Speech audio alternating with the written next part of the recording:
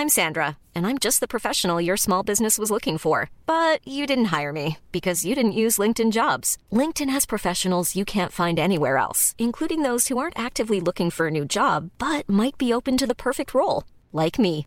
In a given month, over 70% of LinkedIn users don't visit other leading job sites. So if you're not looking on LinkedIn, you'll miss out on great candidates like Sandra. Start hiring professionals like a professional. Post your free job on linkedin.com/people today. Want to get a chiseled look in the jawline? Sculpt and shape your jawline with added volume from Juvederm Volux XC. Juvederm Volux XC is an injectable gel specifically designed to be robust enough to improve moderate to severe loss of jawline definition. And it is the first and only hyaluronic acid filler approved for the jawline. Add volume to your jawline for a chiseled look with Juvederm Volux XC. For important safety information and to find a licensed specialist, visit juvederm.com. That's JUVEDERM.com. Not for people with severe allergic reactions, allergies to lidocaine, or the proteins used in Juvederm. Common side effects include injection site redness, swelling, pain, tenderness, firmness, lumps, bumps, bruising, discoloration, or itching. There's a risk of unintentional injection into a blood vessel, which can cause vision abnormalities, blindness, stroke, temporary scabs, or scarring. Talk to a licensed specialist to find out if it's right for you. Visit Juvederm.com. That's JUVEDERM.com.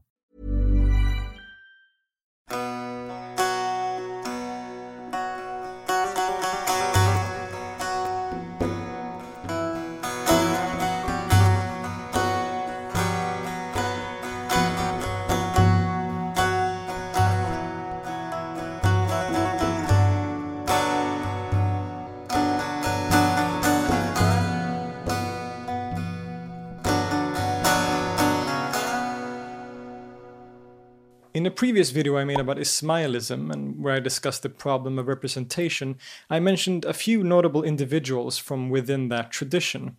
And today I would like to take a moment to dive deeper into one of those individuals. And as the title obviously suggests, I am talking about the 11th century poet, traveler, and missionary philosopher Nasir Khusraw. Throughout Ismaili history, he's perhaps the most well-known representative, living at a time when the Fatimid dynasty was ruling from Egypt, and thus when the Ismailis were arguably at the height of their power.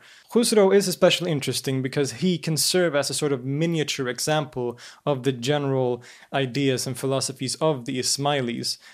Even if, of course, that tradition does have a lot of inner diversity. But in the general sense, Ismailism is what's a branch of Islam, and specifically of the Shia variety.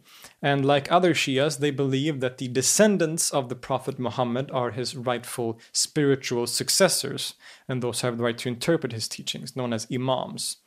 The Ismailis in particular split off from the other major group of Shias, known as the Ithna Ashari or 12er Shias, over a conflict of succession after the death of the fifth Imam, Jafar as-Sadiq. The Ismailis later rose to political power with the advent of the Fatimid dynasty in the 10th century, which ruled from Cairo in Egypt, which is a city that they actually founded and named. And in which the caliphs of this empire, this dynasty, was also the imams, the descendants of the prophets, and thus the spiritual authority for the entire Ismaili community. At around this time, there also appeared a number of notable philosophers and theologians in this tradition that started to develop what would become known as a very characteristic Ismaili philosophy and theology. These notable philosophers include names like Hamid ad-Din Kirmani, Abu Yaqub al-Sijistani, and of course Nasir Khusraw himself. Nasir Khusraw was likely born in 1004 AD in Khurasan, and in a city in what is today Tajikistan. And he seems to have been born into a rather comfortable environment, and he was rather well off for most of his life. He became very highly educated in a number of fields, not just the traditional religious sciences like Quran and Hadith, but also natural sciences, astronomy, mathematics, logic, and especially the Greek philosophers. And he also studied, of course, the Muslim philosophers like Al-Kindi, Al-Farabi, and his near contemporary Ibn Sina. He was very successful in his early career as well. He actually worked as a scribe and an economic advisor, or an economic scribe, for the Seljuk Sultan in Khorasan. And now it should be remembered that all the information we have about Nasir Khusraw's life comes from his own writings, and even those writings are in fragments, and so everything should of course be taken with a grain of salt. But nonetheless, he does boast about how much of a good reputation he had and how successful he was in his career, as one often does. But something happened to good old Nasir at the age of 42 when he suddenly had a spiritual crisis, as seems to be pretty common at around this time. But it seems that up until this point in his life, he had lived a pretty luxurious and excessive life, and he wasn't exactly among God's best children according to his culture's standards. In fact, he writes that during periods of his life, he used to be constantly drunk on wine. But at 42, something happened, as he describes in his poetry. When the heavens had measured out 42 years of life to me, my rational soul began to search for wisdom. This realization came through a dream that led Nasir Khusraw to change his ways, and he started to travel around the greater Middle East looking for wisdom and an answer to his spiritual longings. During these travels, he, among other things, did the Hajj, or pilgrimage to Mecca, several times, and visited many other sort of significant parts of the Muslim world at the time. But it was when he arrived in Egypt, in Cairo, that his prayers were finally answered, because here he came into contact with the Fatimids, and after a stay of around 3 years, he had wholeheartedly accepted Ismailism as his creed.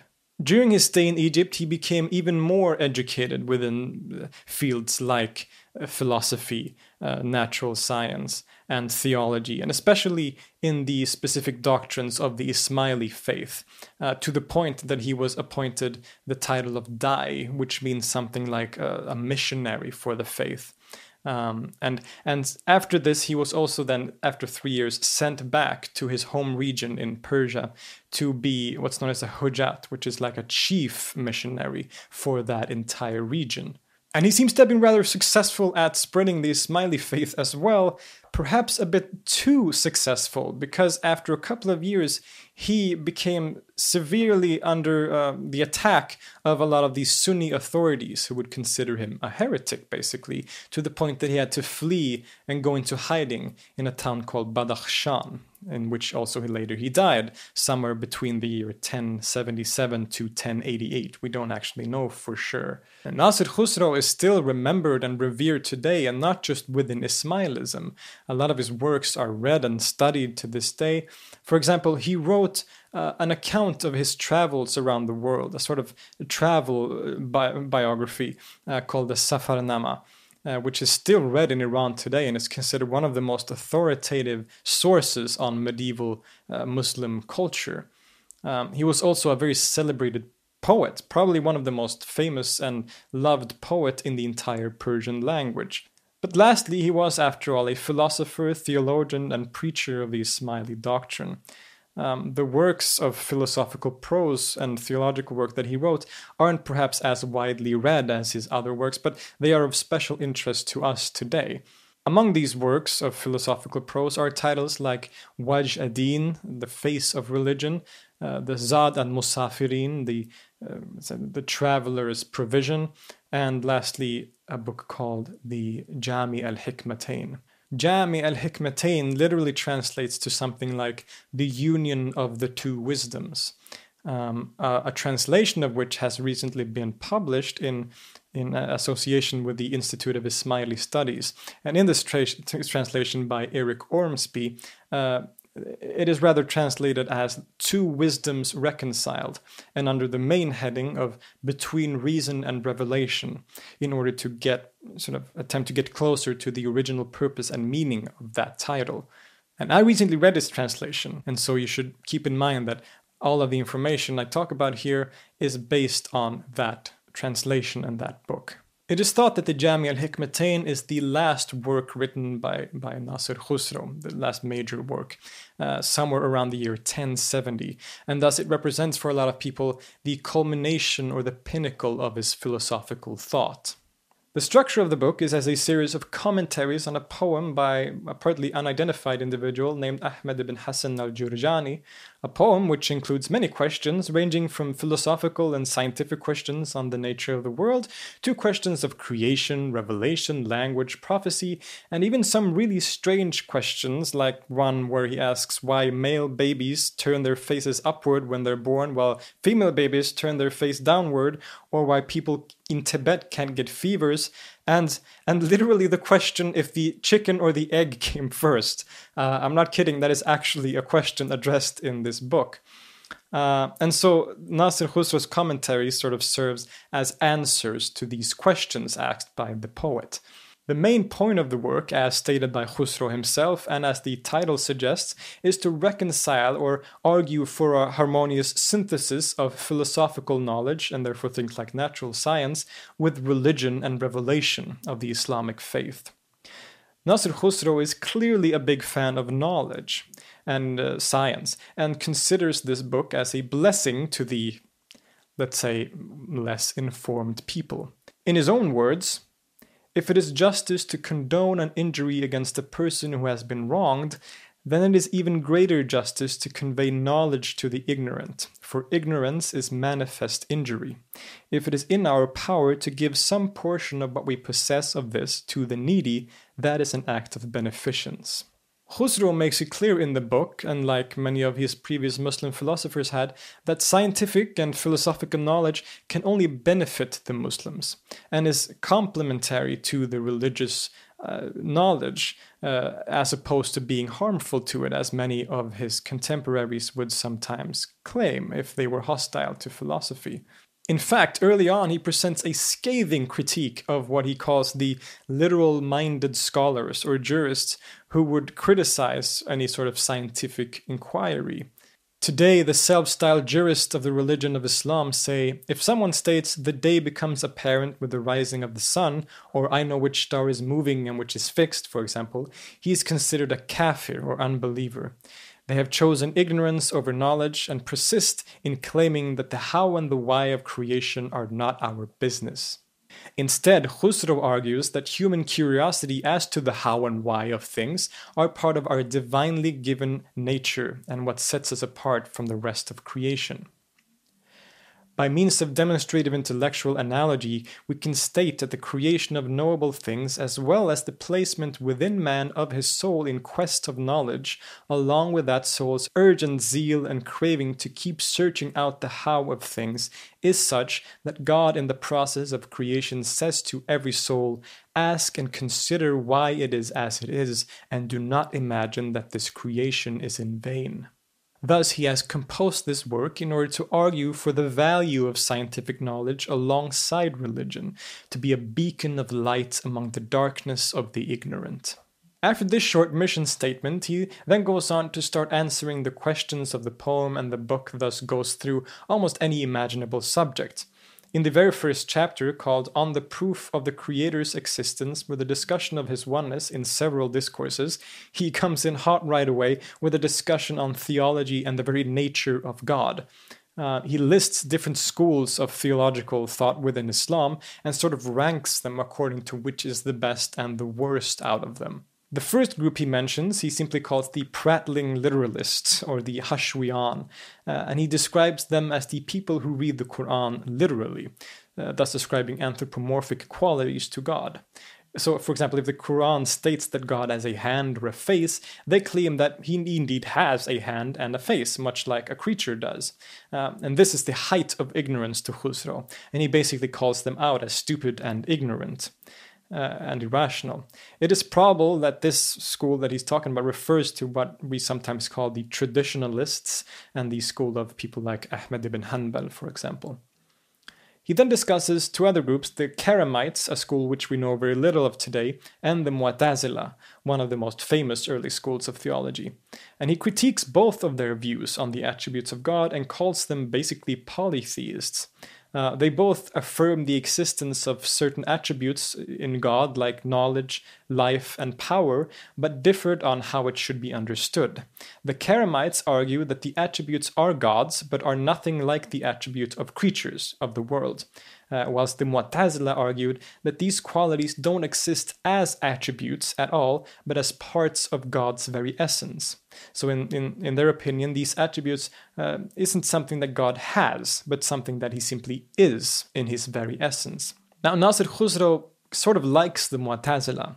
He states that for our own part, we say that there is no approach stronger than theirs among the various schools of Islam on the subject of Tawheed.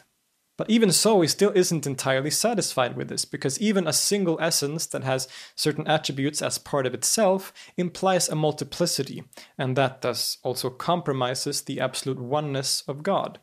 The Ismailis and Nasir Khusraw apply instead a extremely negative theology, where nothing at all can be said about God, partly inspired by Neoplatonism, where even calling him things like powerful or living or knowledgeable is ascribing creaturely qualities to him. Khusraw and the Ismailis apply a kind of double negative argument in which they state that, for example, God isn't powerful, but neither is he not powerful, because even not powerful is a category that applies to created things and thus cannot be true for God.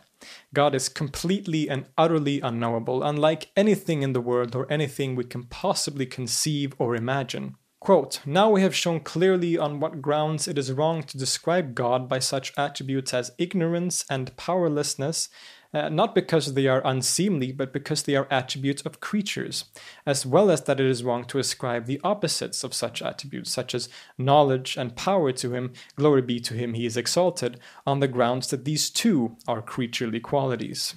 There are other very clear examples of his Ismaili leanings throughout the book. He applies a very esoteric reading or interpretation, tawil, of a lot of Quranic sections, for example, like in the story of Noah and the Ark, that he interprets as a kind of metaphor, rather. Quote, Noah's Ark is not a thing of wood, but the prophet's household. Noah's flood is not of water, but instead of ignorance and waywardness. Other stories, such as that of God destroying nations of people for sinning, are not to be read literally either, since everyone, including the prophet, dies, and thus death can't be the actual punishment that God wishes upon these people. Several other examples show how he takes Quranic ideas or concepts and interprets them in allegorical ways, and also places them within a Neoplatonic philosophical framework. If it is asked what is paradise, we reply that it is a world of spirits and a mine of delights. And if it is asked what is hell, we say that it is a mine of agonies and torments. If it is asked what the gathering is, that is the gathering of resurrected souls in front of God on the Day of Judgment, we reply that it is the assembly of particular souls in the presence of the universal soul. Thus, he seemingly clearly denies any form of physical bodily resurrection, and also interprets the paradise and hell of the afterlife as sort of spiritual states of the soul rather than physical places. He further speaks about concepts like the universal intellect, prime matter, and other terms that showcase the huge influence that Neoplatonism has on Ismaili theology. As explained in my previous video, Khusraw talks about revelation through the language of Neoplatonic metaphysics as well, and identifies God's book, that is the Quran, as the very substance of the universal intellect itself, and that the Prophet Muhammad is a mediator between the subtle world and the dense world, through his direct access to the world of the intellect, enabling him to read God's inscription directly and then sort of convey that information to the people. Even though the book celebrates philosophical knowledge and what we would call science today, it was, after all, written in the 11th century, and so it isn't without its problems by today's standards. A lot of the science in the book is violently inaccurate and old-fashioned, and there's also certain discussions, moral aspects that one might find problematic in certain ways. But the same parts of the book are also kind of funny in a way. One of my favorite sections from the entire book is when the poet asks a question, something like, how come the sun's rays can't penetrate the moon's surface during an eclipse, since the moon's surface is clear as glass? To which Nasir Khusraw basically says, because the moon's surface isn't clear as glass. Khusraw kind of has this very self-assured and critical tone in a lot of cases, which makes for some very comical sections, especially when the information he is so assured of is wrong too. In this case it wasn't, but in other sections that is sometimes the case. In general, this book is fascinating to read, and the present translation is good as far as I can tell. Obviously, I don't know Persian, but it seems to be a good translation, and it's easy to read, granted that you have some basic knowledge of medieval philosophy and, I guess, Islamic theology. It presents a strong argument for the reconciliation of science and religious learning, a point that seems highly relevant today, and further serves as an interesting artifact and a window into medieval Muslim philosophy and the doctrines of the Ismailis in particular. If you're interested in the subject, I highly recommend you pick this book up and give it a read.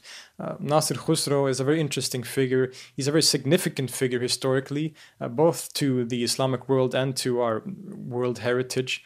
But what do you think of him? Do you think any of these ideas are good, or are they crazy? Have you even ever heard of Nasir Khusraw before?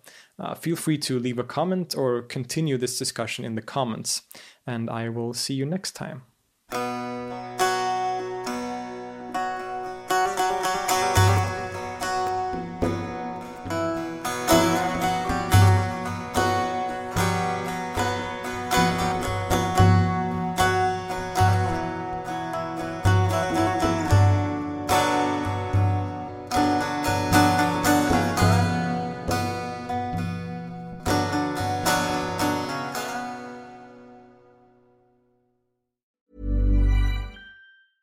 Want to get a chiseled look in the jawline? Sculpt and shape your jawline with added volume from Juvederm Volux XC. Juvederm Volux XC is an injectable gel specifically designed to be robust enough to improve moderate to severe loss of jawline definition. And it is the first and only hyaluronic acid filler approved for the jawline. Add volume to your jawline for a chiseled look with Juvederm Volux XC. For important safety information and to find a licensed specialist, visit juvederm.com. That's JUVEDERM.com. Not for people with severe allergic reactions, allergies to lidocaine, or the proteins used in Juvederm. Common side effects include injection site redness, swelling, pain, tenderness, firmness, lumps, bumps, bruising, discoloration, or itching. There's a risk of unintentional injection into a blood vessel, which can cause vision abnormalities, blindness, stroke, temporary scabs, or scarring. Talk to a licensed specialist to find out if it's right for you. Visit Juvederm.com. That's JUVEDERM.com.